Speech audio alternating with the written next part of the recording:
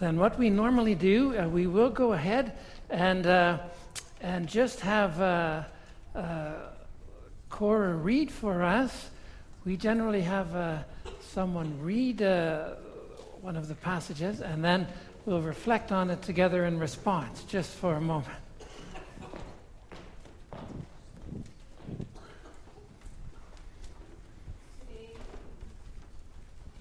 Today we'll be reading from Ruth 2. It's found on page 413 in your Bibles. Ruth 2.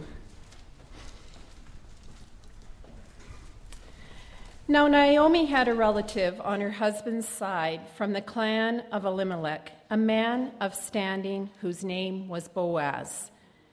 And Ruth the Moabitess said to Naomi, "Let me go to the fields and pick up the leftover grain behind anyone whose eyes I find favor." Naomi said to her, Go ahead, my daughter." So she went out and began to glean in the fields behind the harvesters. As it turned out, she found herself working in a field belonging to Boaz, who was from the clan of Elimelech. Just then Boaz arrived from Bethlehem and greeted the harvesters. "The Lord be with you." "The Lord bless you," they called back. Boaz asked the foreman of the harvesters, "Whose young woman is that?" The foreman replied, "She is the Moabitess who came back from Moab with Naomi." She said, "Please let me glean and gather among the sheaves behind the harvesters."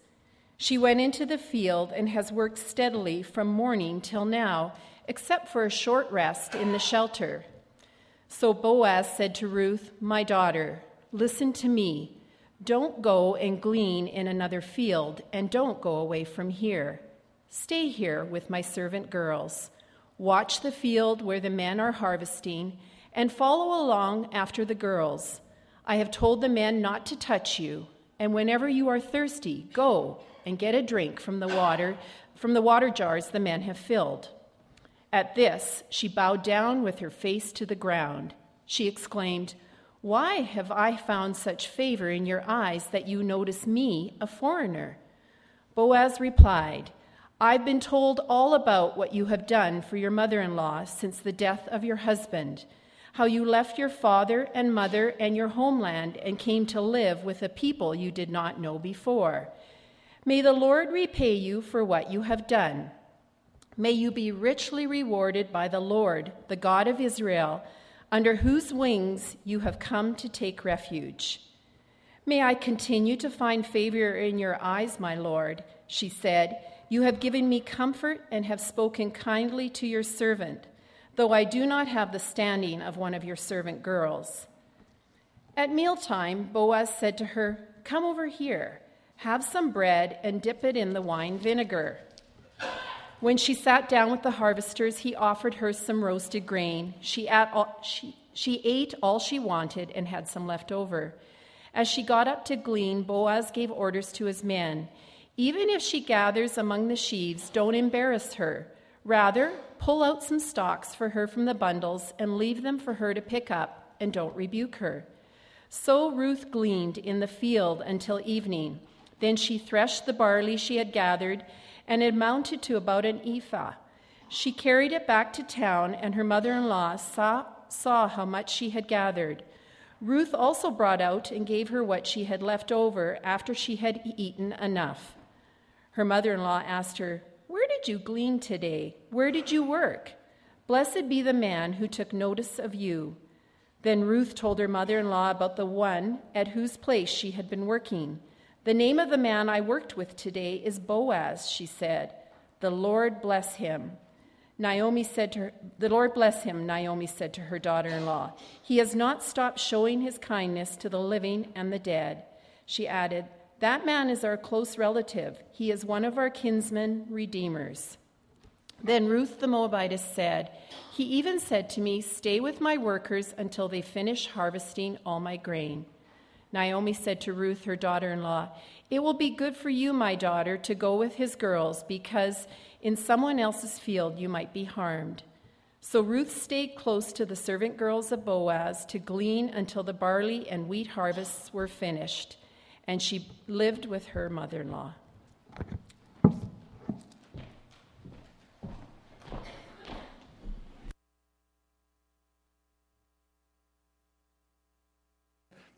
when we are in the church in Mexico, usually there are just a couple of messages along the way. So I'm going to share with you too a few thoughts. It was so nice what Pastor Jesus shared, and there's beautiful things here in the letter of Ruth too. When you have just even the cultural differences between Ruth coming into Israel, and it's like coming from Mexico here, and it's so different. And yet the Lord is at the center, and the Lord is the hope and the strength of us all. And even that we are relatives. When Ruth says to her mother-in-law, it's Boaz, and then Naomi says, he is a relative of ours. And so, too, Jesus and Avilia, they're like relatives to us. They are brothers and sisters in Christ. And we come together in that love. I just wanted to focus our attention for a moment on one verse from Leviticus in the context of the reading here of gleaning and fields. And in Leviticus 19 is a beautiful chapter. It parallels the Ten Commandments in many ways out of Exodus 20. But it says in verse 9 of Exodus 19, when you reap the harvest of your land, Leviticus 19, verse 9, do not reap to the very edges of your field or gather the gleanings of your harvest. And the thought behind that is you leave it for the needy, for others. You have a bigger vision that others would be blessed. So this morning, as we reflect on this, it reminds me, I had opportunity, and through the summer, I've been sharing with you as a congregation some of the things that I experienced with fellow pastors as we traveled through Egypt and Jordan and Israel. And one of the things, going there, you see it a little differently. Just like when Jesus and Avilia come here, they see things a little differently. If you go there, and I hope you all get a chance to go there, you will get a deeper, fuller sense of all that God is doing. It's just amazing when you go. So we had a chance to actually go and travel in that area, and one of the things, one morning we were just driving from one place to another, and our leader, George, he said, stop the bus. And there was nothing to see. We were just out in the middle of nowhere. And okay, everybody off the bus, and we up on a hillside. We're walking up on a hillside, and we come to a field of grain. And you have to recognize the fields there was on the east side of the Jordan Valley, the east side of the Dead Sea. It's somewhat hilly, quite rocky, no trees, and just enough moisture to grow some grain, some wheat, some barley. It is the land where the tribe of Reuben and Gad and Manasseh lived. And so our guide, George, he walked us over to a field. You could see the rows of wheat planted there. It was growing it wasn't tall. It was, 25, 30 centimeters. You could see the heads. And then standing there, reading Ruth chapter 2, and our thinking of fields, and Pastor Jesus mentioned he saw some fields around here. That's not there. But that's what we think of. 140, 160 acres, crops this high. We think of large, square, fenced fields. And then we read Leviticus 19, verse 9, which says, leave, in the King James, it says leave the corners. And if you're going to leave the corners in our fields, well, even with the big equipment, the corners are very small and it's just weeds and there's nothing there. But the Bible times it wasn't like that. There were no large square fenced fields. So as we stood there with our leader, we stood by a small field. And the field was probably the size of this church.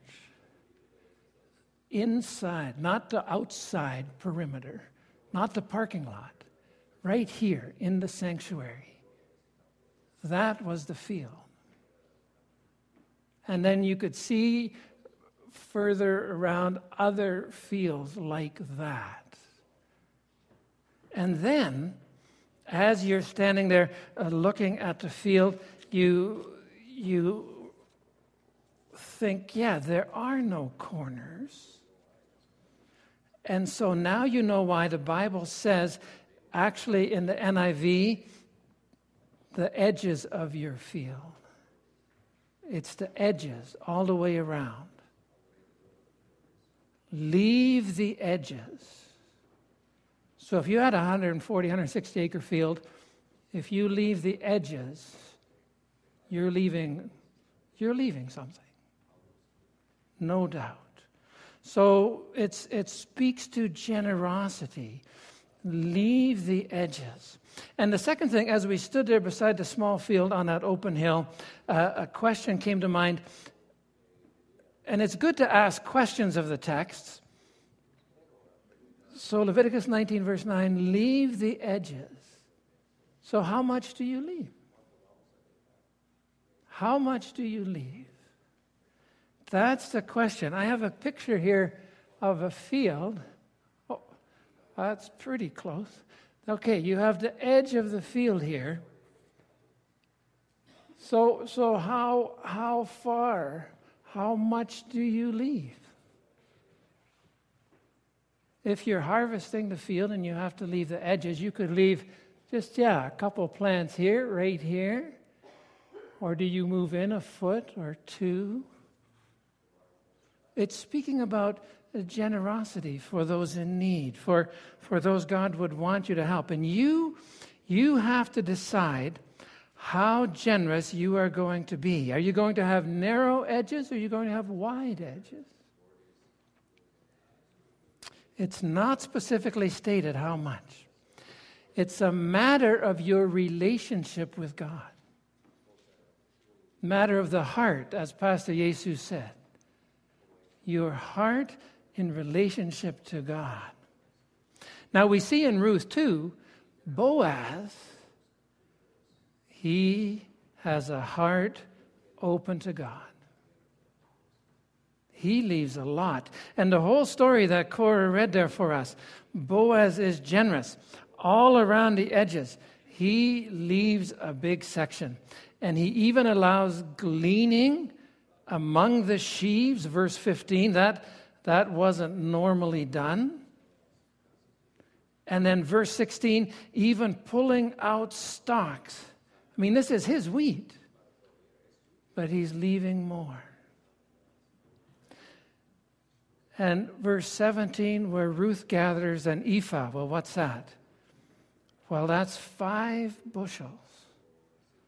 5 bushels, which is huge, which is hugely showing God's generosity, that his heart is open to give for those who God would have him help. So Boaz has a deep awareness of the plight of the poor. There's no personal gain here for him at all. But he is simply seeing God's call on his life, God's blessing on his life, and he is ready to assist as God has enabled him. Do we have that awareness? Until Pastor Jesus and Avelia come and stand here and talk to us, it's you hear about it a little bit, but now hopefully we have again more that awareness. And 2 weeks from now, we are going to have Peter Desjardins standing here. He is an elder at the Macrosees Church here, at the Reserve North here. And He's going to share with us. Our eyes are closed to. We don't know. We distance ourselves.